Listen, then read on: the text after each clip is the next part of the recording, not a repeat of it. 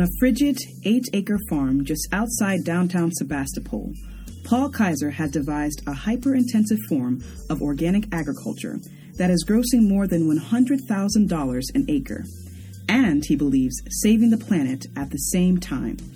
But a number of farming experts see trouble on his horizon. Could Paul Kaiser have found the most effective way to grow food in a warming world? Craftsmanship Quarterly presents The Drought Fighter by Todd Oppenheimer.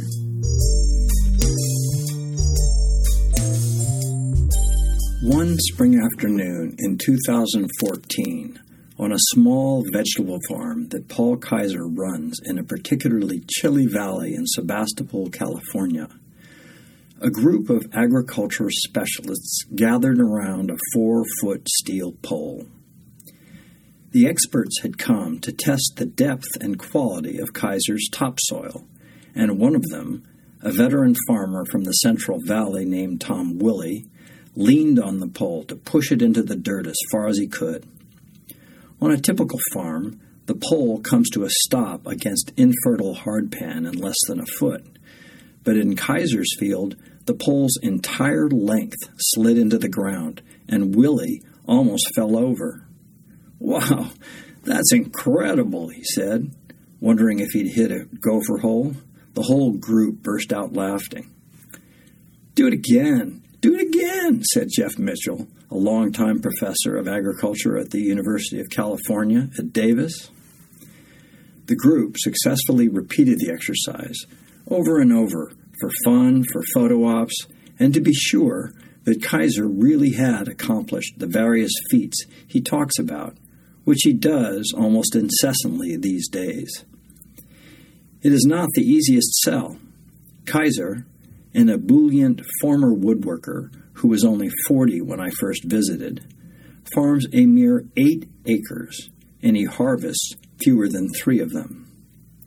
Nonetheless, his methods are at the forefront of a farming movement that is so new, at least in the U.S., and so built for a climate-changed world of diminishing rains that it opens up gargantuan possibilities. One might call this methodology sustainability on steroids because it can generate substantial profits.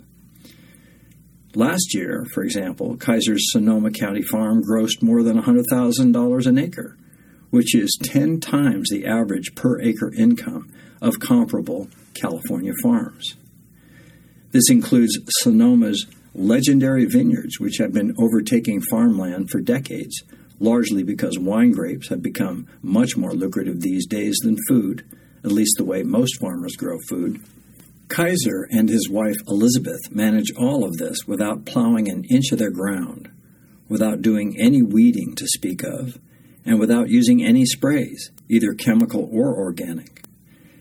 And while most farmers, even on model organic farms, constantly tinker with various fertilizer cocktails, Kaiser concentrates on just one, a pile of rotten food and plants, commonly known as compost, and lots of it. Kaiser then adds this compost to a rare blend of farming practices, both old and new, all aimed at returning dirt to the richest, most fertile seedbed possible. "It's unique," Mitchell told me after his visit. "I have never seen anything approaching that kind of thing." Kaiser's farm may be minuscule in comparison with the mega farms that feed most Americans today, but each of Kaiser's methods is being used to some degree by much larger operations, both in and outside the U.S., with growing success. By combining all of these practices in one place and taking a few to the extreme, Kaiser has turned his farm into an unusual and increasingly controversial field experiment. Judging by his progress on this experiment so far, Kaiser may not yet have solved all of the equations he thinks he has. What matters, though, is the ambition of his efforts and his proximity to the answers. Perhaps the best name for all of those efforts and their ultimate answers is Organic Farming 2.0, because the standard practices of organic farming have fallen so far short of their environmental ideals. On some of the big organic farms, the soils are incredibly destroyed, Ray Archuleta, an agronomist with the U.S. Department of Agriculture, recently told me. The reason Archuleta gave me is almost counterintuitive. While they do avoid chemicals, most organic farmers still resort to what are essentially artificial methods of cultivation, based largely on tearing up the ground with discs and spaders, the same way conventional farmers do, then abandoning it until the next season. They also use too much water. As an illustration of Archuleta's point, in the 5 years since Kaiser stopped plowing his fields, his irrigation levels have dropped by more than half, to as little as an hour a week, with production steadily increasing. He now irrigates almost exclusively with a drip system, through thin plastic tubes. Meanwhile, some of his organic neighbors still run sprinklers, which require massive amounts of water, much of which is lost immediately through evaporation. This is a big deal. At the time of Willie's visit, California had been going through an historic drought. 2014 was its hottest year on record, and panic across the state got to the point where farmers went on a frenzy of costly well drilling. As a consequence, water levels in California aquifers got low enough that in some areas the farmland started caving in. In one Central Valley community, the ground subsided so dramatically that a local dam dropped 3 feet in 5 years. As climate data was tabulated on the following years, each one set another new record of heat and devastation.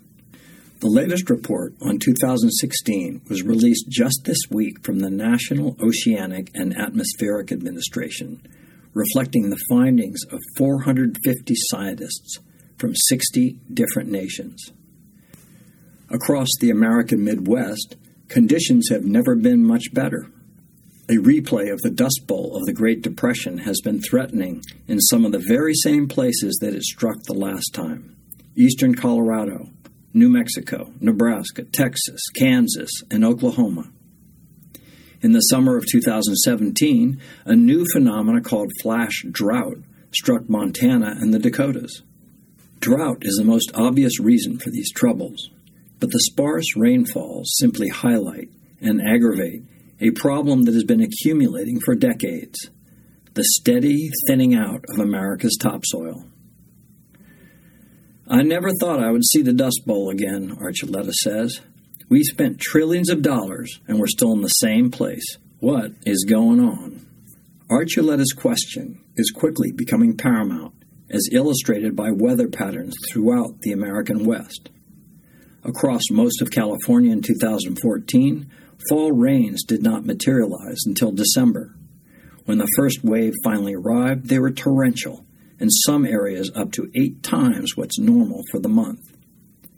Yet temperatures were so warm that the mountains were left with very little snowfall, and snow is the key to keeping California's farmland irrigated during the long summer dry spell.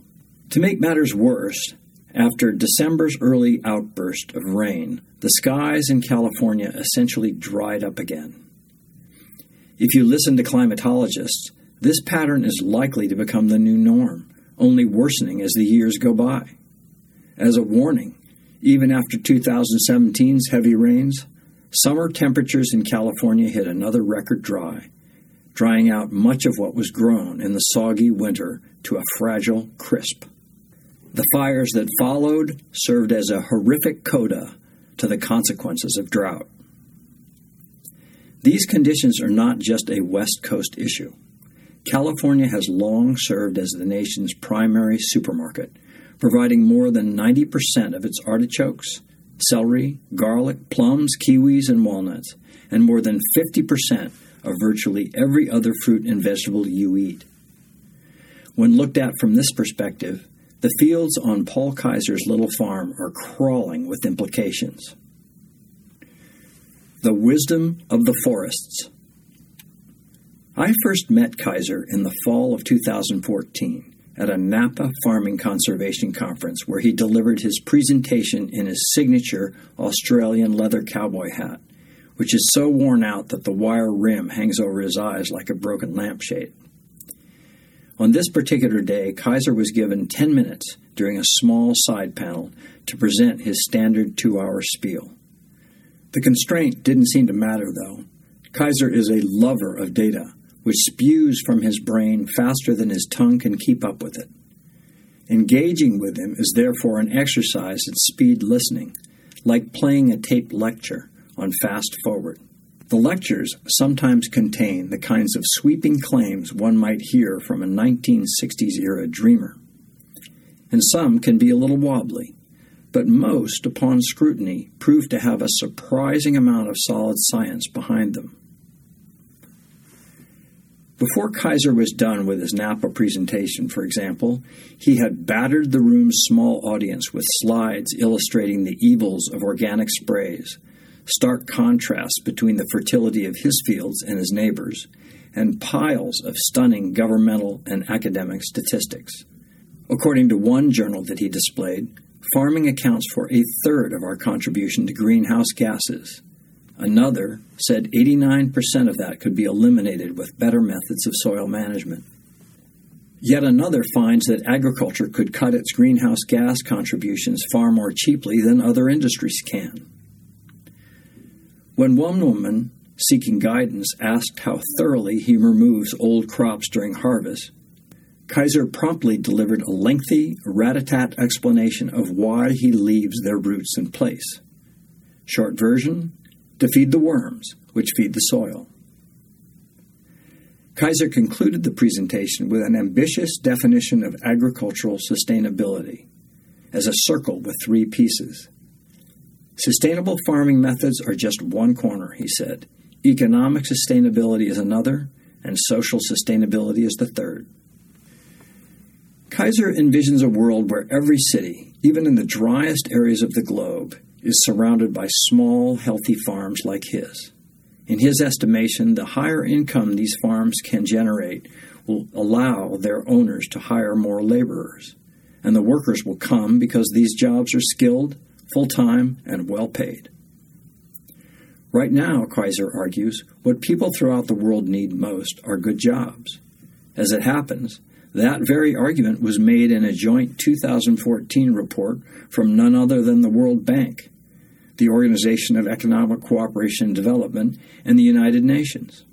Kaiser so deeply believes in this future and his model for it that he evangelizes about his vision every opportunity he gets, at conferences and community events, in his newsletters, and to visitors who come to his farm tours. Evangelism, of course, rarely goes unnoticed.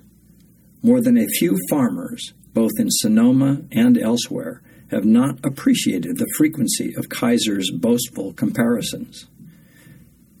Some describe him as a know-it-all. Some believe his system is ecologically dangerous. Others just think there is nothing special or practical in what he's peddling. It sounds like a big garden, said Ed Thompson, American Farmland Trust's longtime California director, when he spoke to me. How many 2-acre farms do we need to feed ourselves? Could the economic system support that? Would there be enough willing farm laborers to do it? To Warren Weber, one of the state's first big organic farmers and the well-known founder of Star Root Farms in Bolinas, Kaiser is simply naive. There is no one perfect way, Weber told me. He will go through all kinds of changes as he keeps farming. Plenty of others think Kaiser is onto something. People repeatedly return to his farm tours, seeking guidance as they strive to replicate his system, and quite a number already have increased their income by doing so.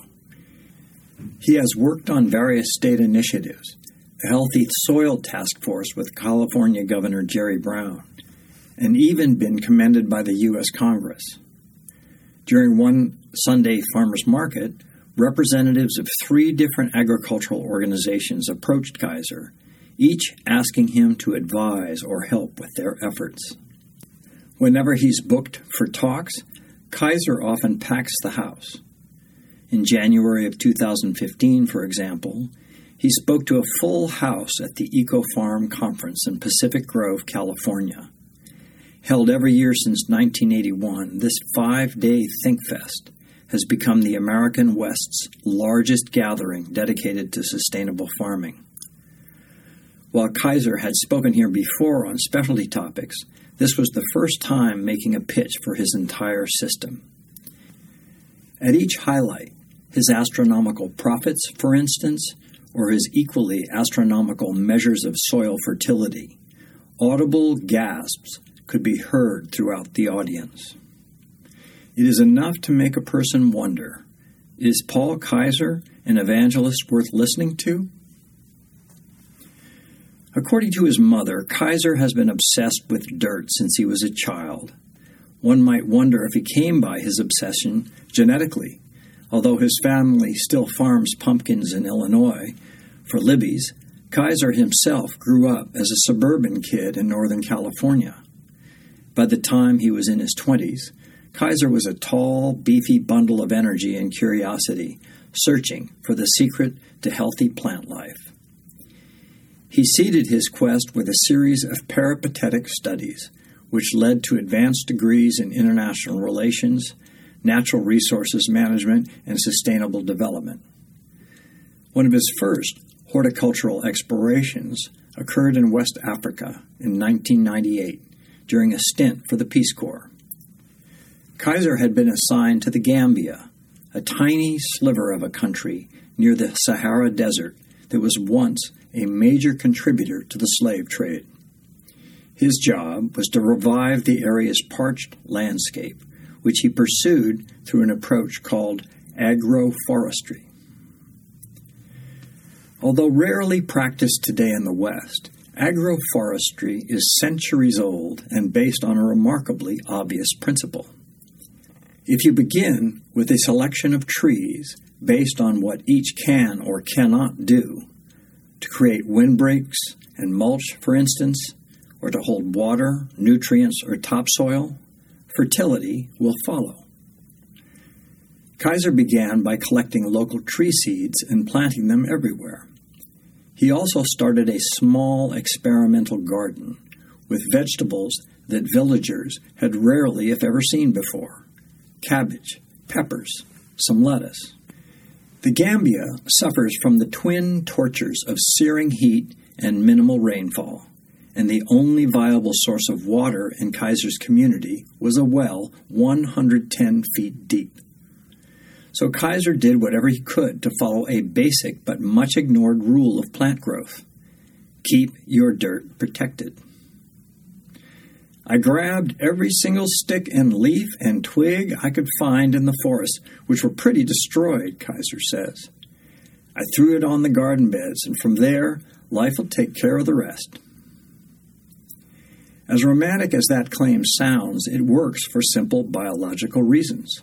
Soil that is kept covered stays both wetter and cooler. That allows plant roots and their friendly microbes to grow closer to the surface, where nutrients are more prevalent. Before long, Kaiser noticed that he was using a lot less water than village farmers were. They're having to pull up like 100 buckets a day, Kaiser recalls, and I'd be pulling up 20 buckets every other day. While developing the villagers' fields, Kaiser fell for a neighboring Peace Corps volunteer named Elizabeth Johnson, who also fell for him and his mission. Johnson's family is from Holcomb, Kansas, a desolate slice of the Midwest famous for two things. First, the murders that inspired Truman Capote's masterpiece, In Cold Blood. Second, some of the parched land that led to the Dust Bowl. As a sign of the Dust Bowl's lingering impact on Midwesterners, until recently, canned food could still be found behind the walls of Johnson's family garage.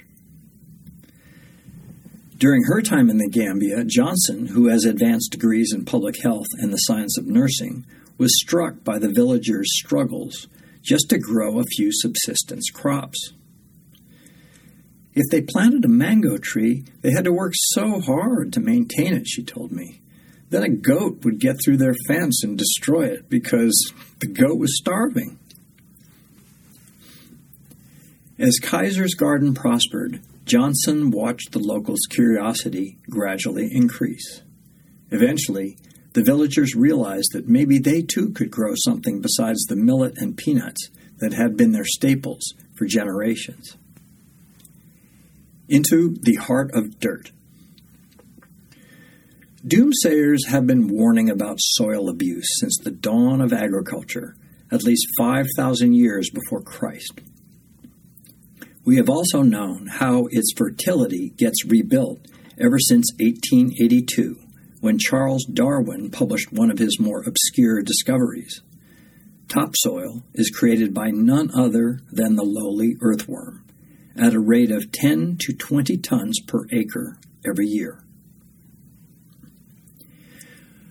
Worms manage this feat because, alone among Earth's creatures, they dine on rocks, mixing their minerals with roots, leaves, and biology's other leftovers for a nice square meal.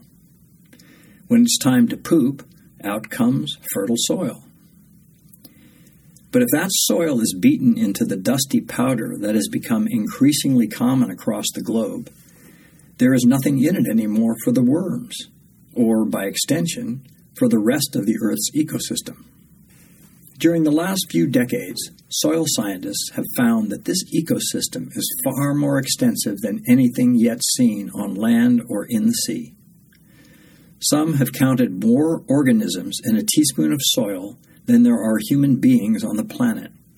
Others, such as Noah Ferrer, a professor specializing in microbial ecology at the University of Colorado, have found the biodiversity of soil to be so vast that it defies tabulation through today's DNA tests.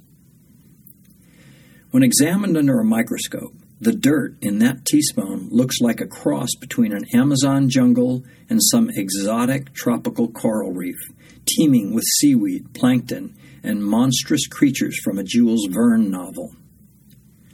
As all these invisible creatures collaborate, they strengthen the soil to hold water, withstand erosion, store and feed the plants nutrients, help build their immune systems, and, preliminary research suggests, stimulate symbiotic microbes in the human gut as we eat these plants, which in turn strengthens our immune systems too.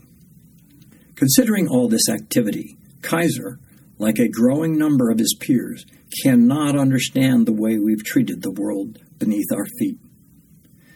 What creates life? Kaiser asks. Sun, rain, and soil. We can only impact one of these, soil.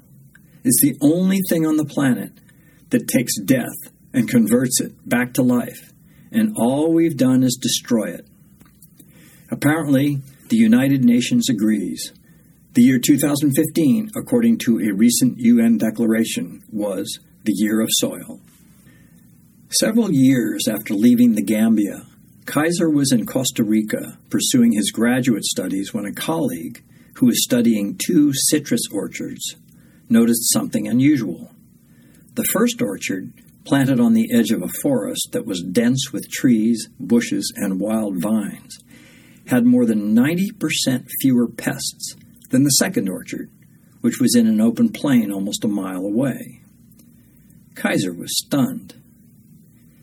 You can't get 90% reduction without chemical sprays, he says, and sprays kill everything, the pests and the beneficials. Beneficials, by the way, are insects that don't eat crops but instead help them grow. Bees, for example, help pollinate. Others, such as ladybug and praying mantises, eat the insects that eat the crops. Every farmer wants beneficials. After spraying, however, the pests always come back faster and stronger than beneficials do. Biologists explain that this is because the pests breed faster and more prolifically and have been toughened by centuries of adversity. More sprays follow, and the death spiral widens. Paradoxically, this process of destruction occurs whether the sprays are synthetic or organic. In Costa Rica, Kaiser and his colleagues realized that the pest-free orchard escaped this fate for a simple reason.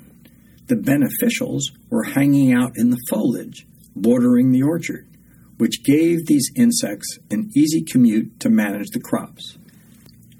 At one point during his studies, Kaiser visited a banana plantation that had doubled its productivity simply by using the super tree Moringa oleifera to provide both shade and nitrogen, which is the most important nutrient to a plant. Kaiser was so struck by the myriad powers of this tree that he later wrote a small book about it. In Kaiser's mind, a pattern was emerging. If you take care of Mother Nature first, he now says, the food production's easy. In other trials in various parts of Latin America, Miguel Altieri, a professor of agroecology at UC Berkeley, has reached much the same conclusion. In case after case, peasant farmers who used the natural resources on their own land to build up fertility earned higher profits and often larger yields than conventional farmers who used chemicals and other supplements of conventional agriculture. The newfound fertility through returning to old ways has been particularly dramatic in Cuba, a subject of another story in Craftsmanship Quarterly called Cuba's Harvest of Surprises. In 2005, Kaiser and Johnson finally returned to the U.S. to marry, raise a family, and test what they had learned on their home turf. After nosing around for a few months, they finally found their target, Singing Frogs Farm, an 8-acre spread just outside downtown Sebastopol. It was not the most obvious choice. The property had been neglected for years. It was cold and wet, on a slope that turned the farm into a neighboring drainage sink, with no flat expanses for easy row cropping. In other words, Kaiser's ideal piece of land. I was looking for a place I could heal, Kaiser says. I knew I wanted to grow things, but I didn't have any concept of what that meant. There was a good omen, however. Across town was the farm and former home of the great plant breeder Luther Burbank. In 2007, Kaiser began farming the property using whatever tools they had inherited, plowing the ground like every other farmer does. Since the farm had gone uncultivated for years, simple weed growth had already banked the land with some pent-up fertility, so the farm quickly blossomed. But so did the labor. The weeds were immense, Kaiser says. We were out there at night with headlamps weeding for hours. Then, one spring morning, he saw a mother killdeer, a local bird, screeching at his tractor. After a few more passes up and down the field, he realized she was protecting her eggs, which were nesting invisibly in the ground. When Kaiser stopped to inspect, he noticed all kinds of damage in the wake of his plow, cut-up worms and snakes, damaged beehives, valuable roots and bug colonies exposed to the hot sun. Some months later, after getting his thumb mangled in his tractor's engine, he had an epiphany. I am not doing this anymore, he recalls thinking. There has got to be a better way. After renewing his studies, Kaiser noticed a prodigious amount of literature extolling the virtues of, quote, no-till agriculture. In other words, farming without using machines such as a plow or spader to turn over the ground. The practice follows the second, often ignored rule of cultivation. Disturb your soil as little as possible. Nonetheless, no-till farming had a surprisingly mixed record. On the positive side, leaving old crops behind feeds the soil with a variety of crucial nutrients, as the plants decompose into rich compost. The roughage also minimizes water evaporation, erosion, and the array of hidden damage that both cause. The federal government has been plenty blunt about this. In a 2010 report, the USDA said, tilling the soil is the equivalent of an earthquake, hurricane, tornado, and forest fire occurring simultaneously to the world of soil organisms. Don Tyler, a USDA conservation specialist, has argued that 1 year of tillage can undo 25 years of an untilled farm's soil improvement. But no-till has its negative side too. If fields aren't managed with special care, no-till farming can lower productivity.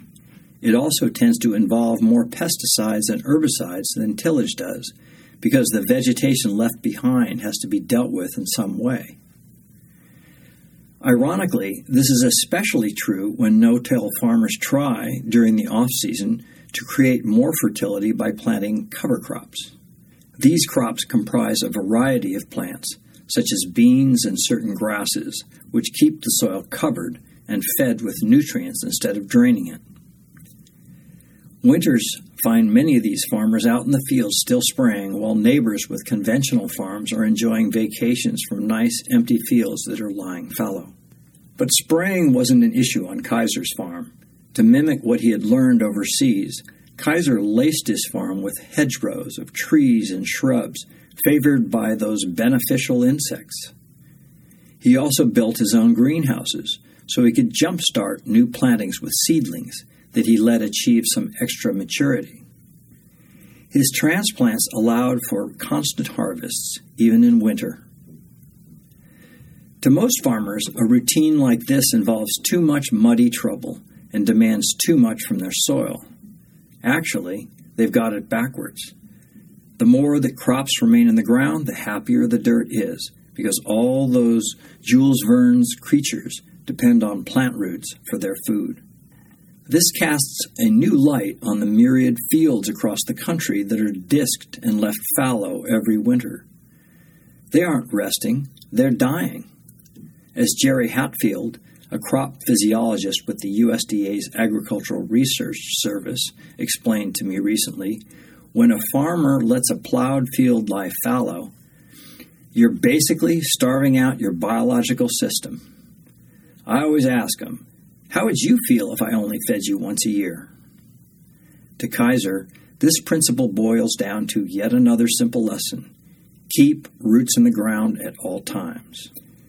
Then Kaiser tried another experiment. Instead of following the standard procedure of mixing a little fertilizer into his fields, he laid a thick layer of compost right on top. The choice had its risks. Compost is essentially nature's version of a reduction sauce. Dense, rich, a potent blend of vegetation's essences. It starts out as a bucket of discards from our kitchens, from yard and tree trimmings, and sometimes from nearby farmers' manure piles. To become usable, all these leavings have to thoroughly decompose, and once they do, they turn into something akin to concentrated dirt.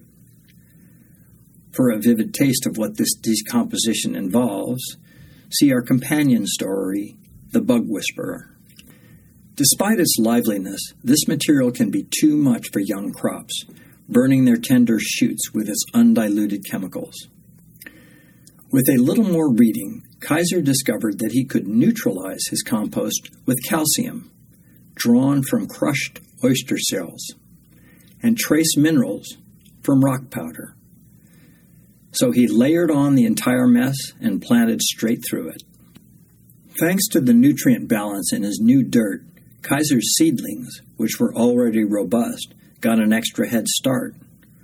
Our crops outcompete the weeds from the get-go, Kaiser says, so we just got rid of the weeding. As one of Kaiser's employees, John Cheatwood, puts it, the compost is our equivalent of rototillers and spaders. This high-intensity cycle, compost, transplant, harvest, repeat, has allowed Kaiser to produce up to 7 crops of vegetables per acre every year.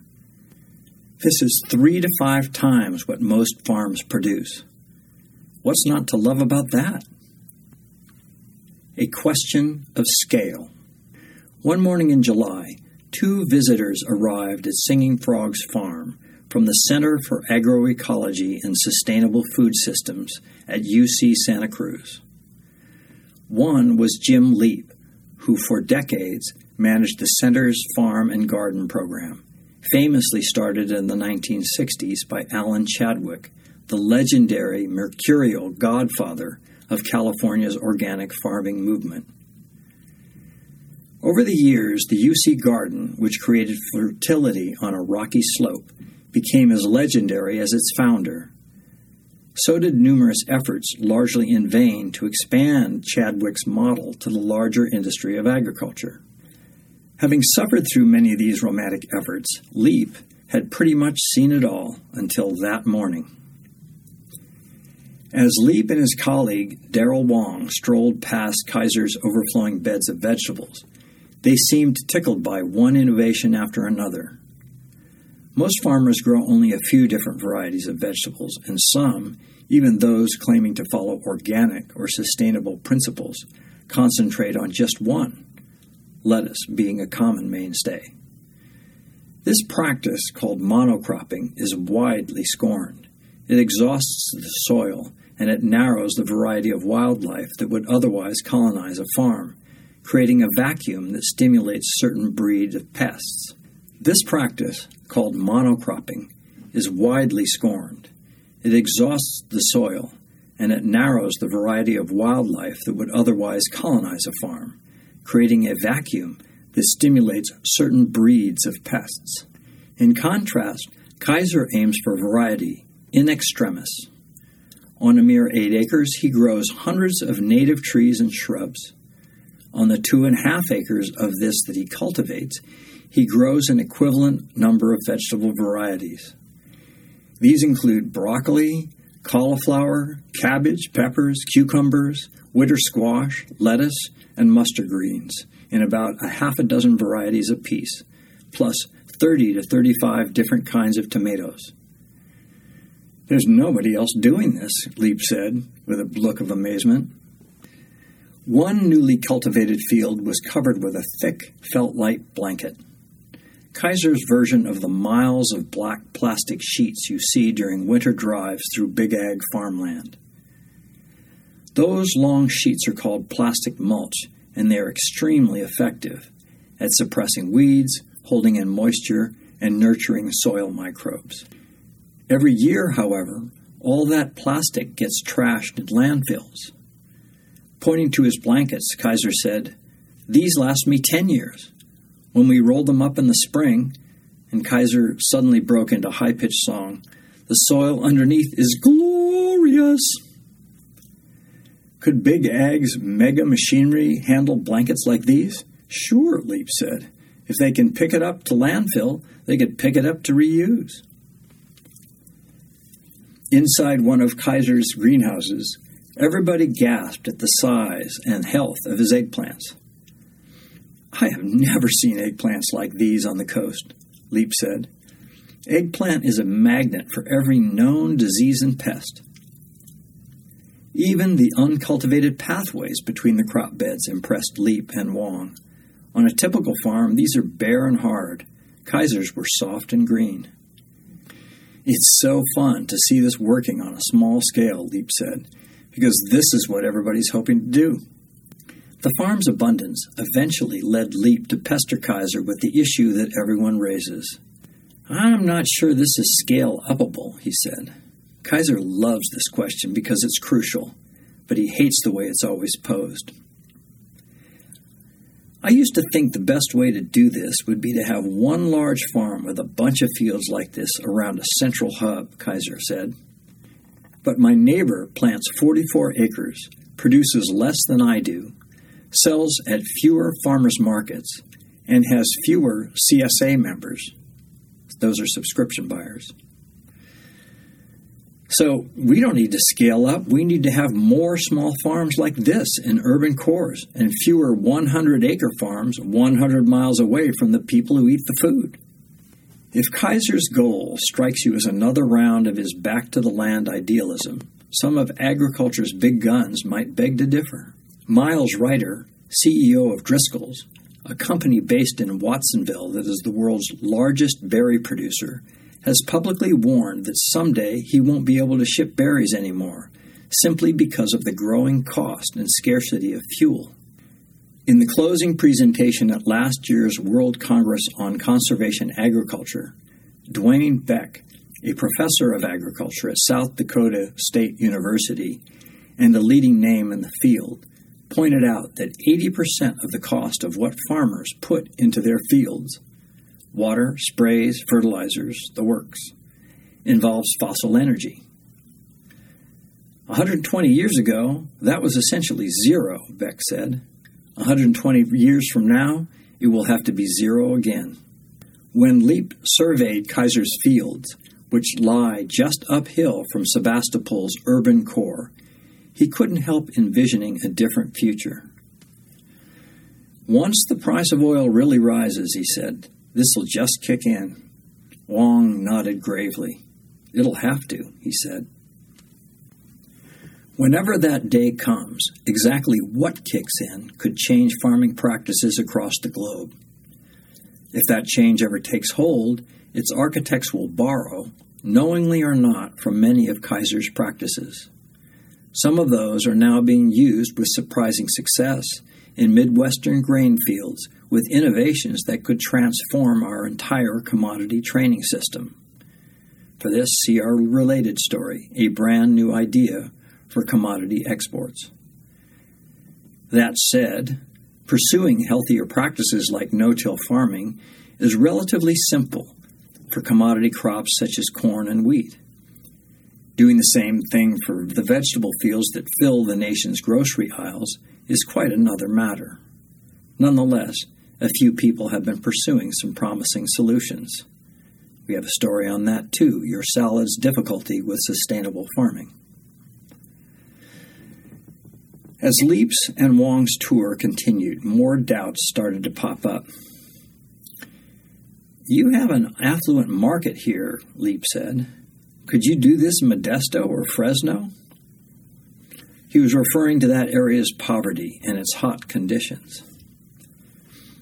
Well, Kaiser said, I was doing it in the Gambia, on the edge of the Sahara Desert. I would love the chance to do this in Modesto. Could it really be that easy? Labor costs in California are rather different than in Africa, and Kaiser's are higher still. Acre for acre, he uses 4 to 5 times the number of employees that similar farms do. But Kaiser is proud of this difference. While most farm labor is part-time and seasonal, the work at Singing Frogs is full-time, year-round. Kaiser also pays slightly higher wages than the local norm to match the higher level of skill that his system requires. To read soil conditions, adjust their practices from bed to bed, given the unusual plant variety in his fields, and to work quickly. But he's not paying for herbicides and pesticides, tons of fertilizer, heavy tractor use, constant fuel and machine maintenance, or daily irrigation. So, he says, he still ends up well ahead of the game. While this might work for Kaiser, does it work for his field hands? Kaiser's more senior farm hands are paid $15 an hour. While that is substantially above typical farmhand wages, which hover around California's minimum wage of $9 an hour, it can make for a tight squeeze in a pricey community like Sebastopol. If people want farm laborers to make decent wages, Marty Renner, Kaiser's most senior farmhand, says, they will have to pay a lot more for their food. The compost conundrum. At one point during Leap's tour, we all dug our hands into Kaiser's soil. The dirt was richly aromatic, but surprisingly lightweight. It's almost like potting mix, Leap said, as he ran it through his fingers. This was partly because of the season. Summer heat dries out dirt. But the main reason is that much of it was compost, which becomes somewhat fluffy as it dries. All this compost really scared Leap. He's using this way beyond what's common. Compost, it turns out, is a complicated creature. On one hand, its rich ingredients stimulate crop growth so effectively that one can't help wondering why more farmers don't make greater use of it.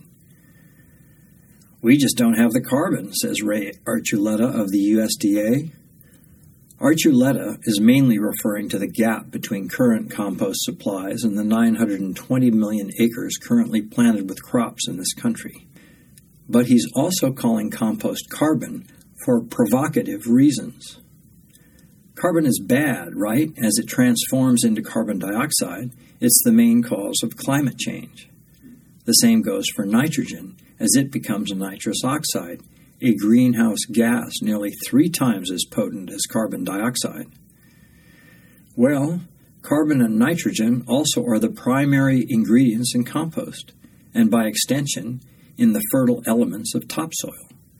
So these chemicals are bad only if we put them in the wrong place, in our air, when they should be going back into the ground. As Kaiser puts it, what do I need most as a farmer?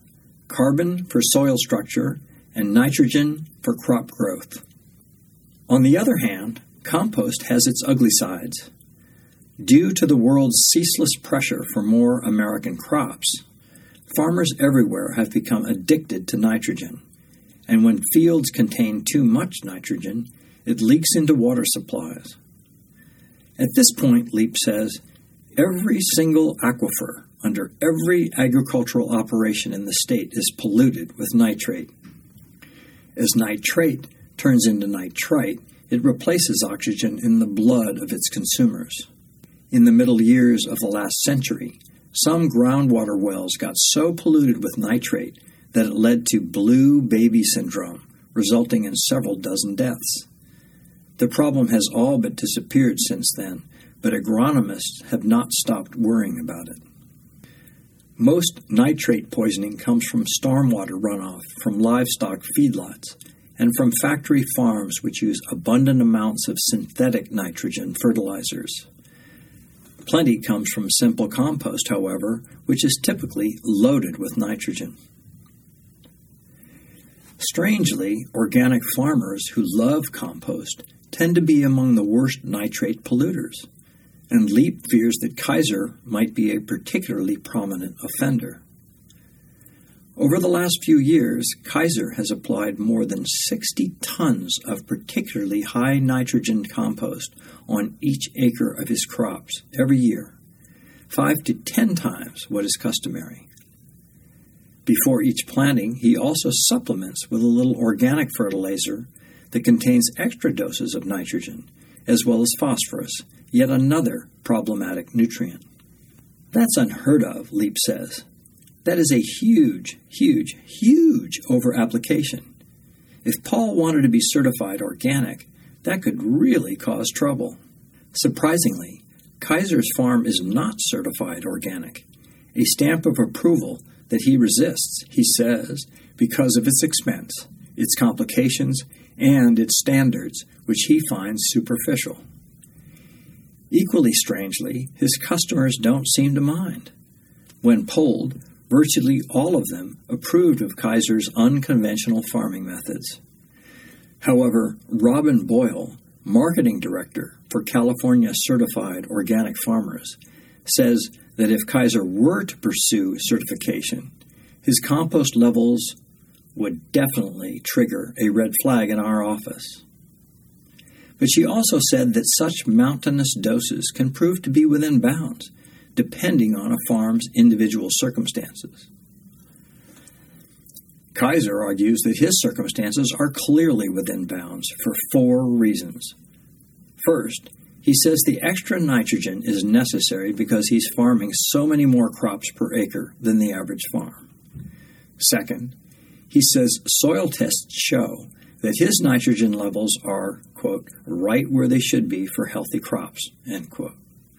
Third, he says, the crops are clearly eating it up.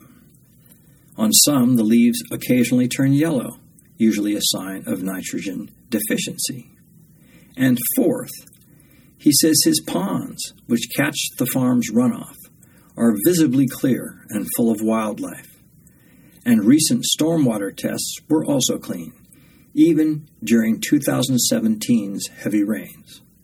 If water is polluted with nitrogen or phosphorus, it's normally clogged with algae, which kills fish and other aquatic life by robbing them of oxygen. This problem did plague Kaiser the first year after particularly heavy composting, but it has pretty much ceased since then.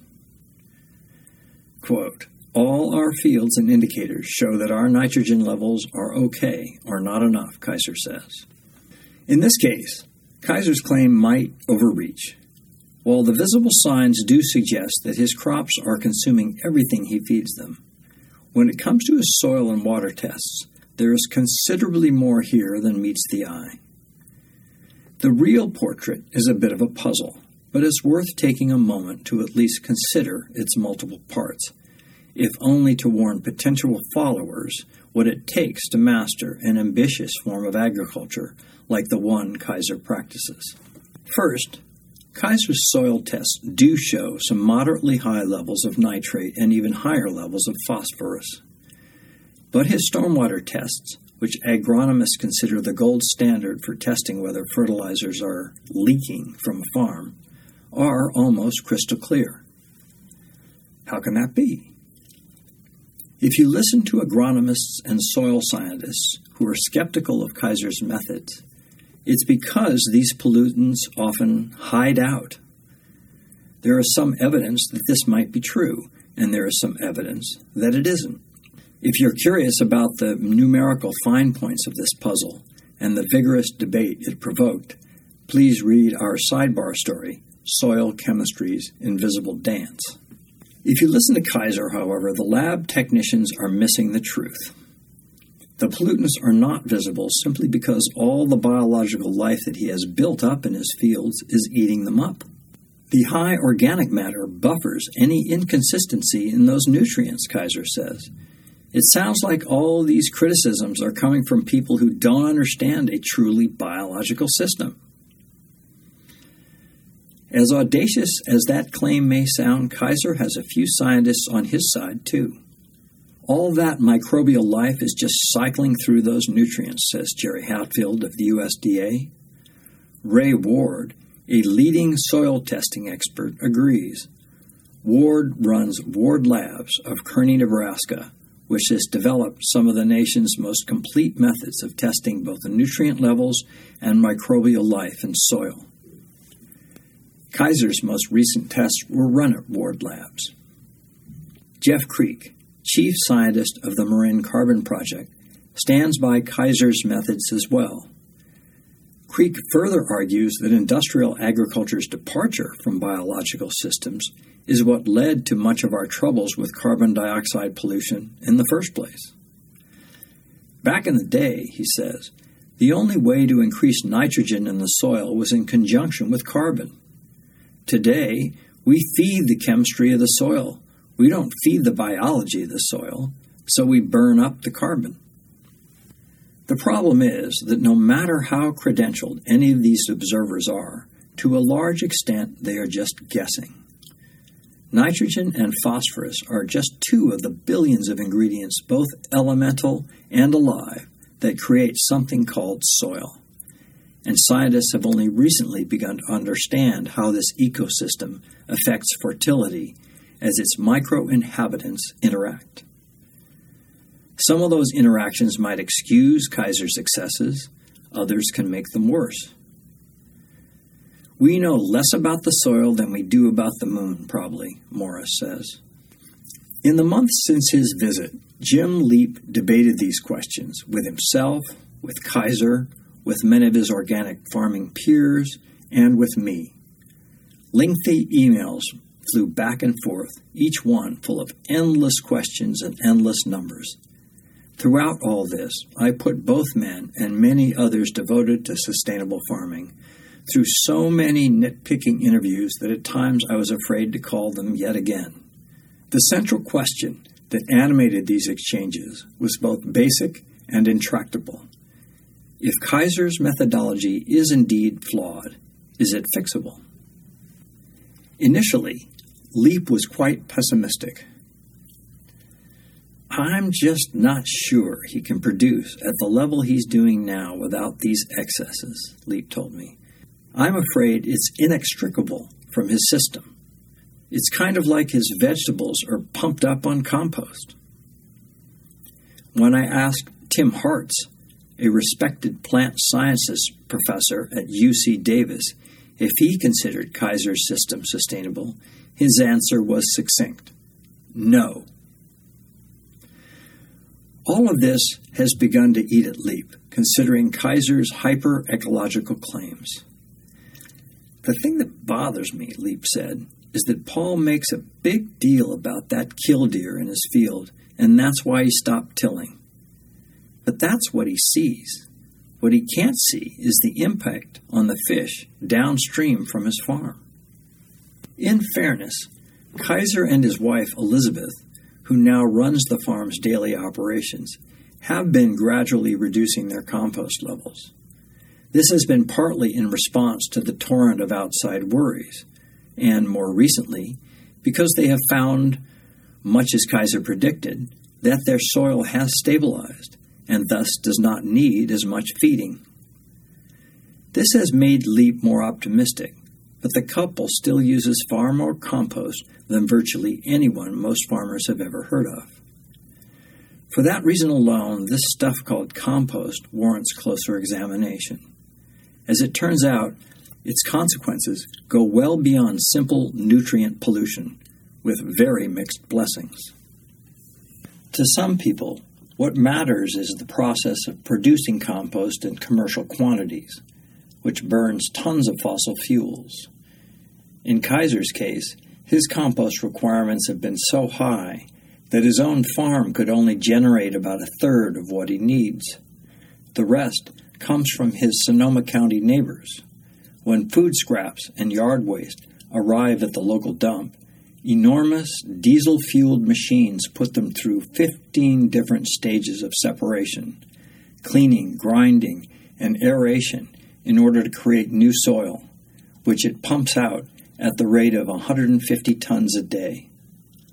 Even then, the final product is far from perfect. I noticed this one morning when I helped Kaiser's team plant cucumbers.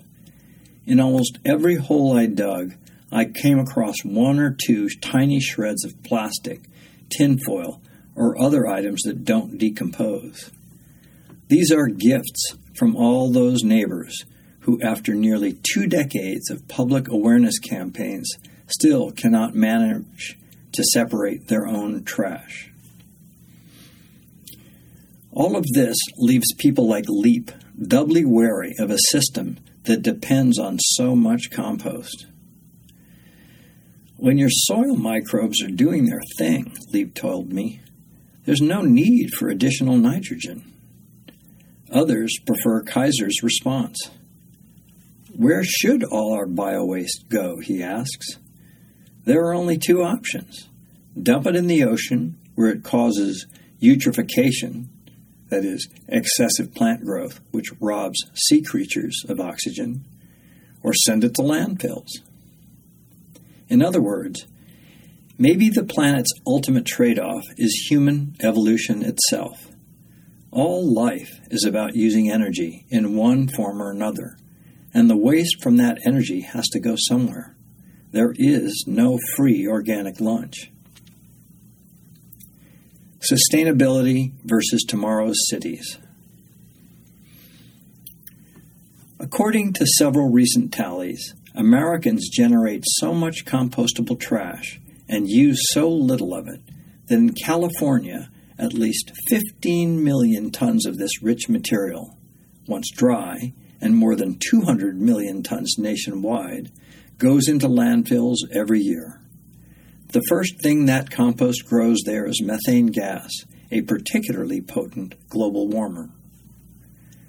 On a field, however, compost grows lots of good stuff besides plants. Farmers call this material soil organic matter, or SOM, and it's the heart of topsoil's fertility. SOM is essentially the leftover tissues, alive or dead, of any living organism. Plants, roots, worms, bugs, microorganisms, fungi, you name it. All this decay is wonderfully powerful. It helps the dirt hold water. More important, when water is scarce, all this decaying material feeds the plant's roots, as well as the microorganisms that surround them, so that plants can still grow. As Dwayne Beck describes it, SOM is the living, the dead, and the very dead. If you're farming on degraded soil, you're using the very dead. If you're farming well, you're using the dead. The living, well, that's what you want. Living or dead, SOM is also nearly 60% carbon, and the more carbon there is in the ground, the less goes into the air to create carbon dioxide. In 1920, before the dawn of industrial agriculture, the SOM levels across the country averaged between 6 and 8% of our topsoil. Over the years, as American farmers pursued a system that was more extractive than additive, SOM levels have dropped to an average of 2%, with some areas below 1%, less than half of the minimum for healthy soil. Much of this loss was caused by one simple machine that has become ubiquitous, the moldboard plow, designed, it turns out, by Thomas Jefferson. According to a 2002 report from the University of Minnesota, the deeper and more aggressive the tillage, the more carbon dioxide is released to the atmosphere.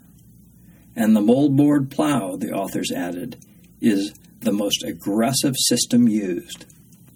When the Kaisers bought Singing Frog's farm, its soil had not been plowed or farmed for 5 years, so it was comparatively healthy. SOM levels tested at 2.4%.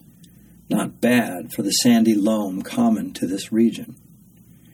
After Kaiser started practicing his compost-oriented system, the farm's SOM climbed as high as 10%, and its levels would measure even higher if he sampled from shallower depths. In tests in the fall of 2014, his soil showed uncommonly high microbial counts, both in quantity and diversity. All that hidden organic matter may be one reason Kaiser's fields have been so bountiful, despite the drought. As he points out whenever he can, for each 1% gain in SOM levels, the top 12 inches on an acre of farmland can hold an additional 16,500 gallons of water. Those 16,500 gallons are one of the statistics that Kaiser dropped on his audience at the Napa Farming Conference where I first met him last fall. As it happened, a central theme of this conference was farmland preservation, and a number of presenters outlined the various measures that a handful of California counties have begun taking to keep urban growth from eating up more farmland. Despite such advances, however, the overall trend remains dim. Since 1982, the U.S. has lost some 13 million acres of prime farmland to development. These numbers are especially painful if one thinks about Kaiser's long-term hope and network of small farms threading through the world's cities, arming us against the fuel and water deprivations of the future. If this vision has any chance at all, our patterns of urban sprawl will have to change very fast. Most cities are smack in the middle of the best farmland, Ed Thompson of the American Farmland Trust told the Napa audience, because cities started out as agricultural market centers. The drought's bounty. On a frigid morning in January of 2014, I was sitting at a picnic table overlooking Singing Frog's fields while Kaiser and his wife, both huddling in fleece jackets, told me their story. The first signs of the year's drought were already shaping up, and I asked if they were worried. "The crops will be fine," Kaiser said with a shrug. "I'm worried about the trees." Kaiser had faith in his crops' fortitude, he said, because he doesn't baby them much with lots of sprays and fertilizers. This forces them to manufacture their own polyphenols, the core of a plant's immune system. Plants, it seems, operate under the same axiom that humans do: use it or lose it. If you do all the defense for them, Kaiser said, they won't defend themselves. Suddenly, Elizabeth called Paul's attention to a little geyser of water spewing behind the barn, signs of a broken pipe. Kaiser groaned in frustration and trudged over to close a nearby connection. "I am really sick of these freezes," he said, as he returned to the conversation. For the last few weeks, the city of Sebastopol had endured temperature swings of over 50 degrees every day, inspiring the local papers to describe the weather as desert conditions. 2 of the last 5 years, Kaiser said, our last rainfall was February 1st, and it's looking the same now. The gaps left by lone rainfall are filled each year by frosts. The first typically hits Kaiser's property in late September, the last in late May. We get temperatures below 20 degrees at least 4 weeks a year, Kaiser said. The reason is that Singing Frog sits at the bottom of a shallow valley, which turns the air 10 degrees colder, on average, than it is for Kaiser's neighbors, who live just a few hundred yards uphill. That morning, Kaiser's crops looked more discouraged than he was. Many were wilted or dead. Ravenous whiteflies were buzzing everywhere. When I called Kaiser months later, in the middle of spring, he was re-energized. Despite the drought, his harvests were abundant, and profits were already higher than the previous year. This was partly because his competition had lessened at farmers' markets.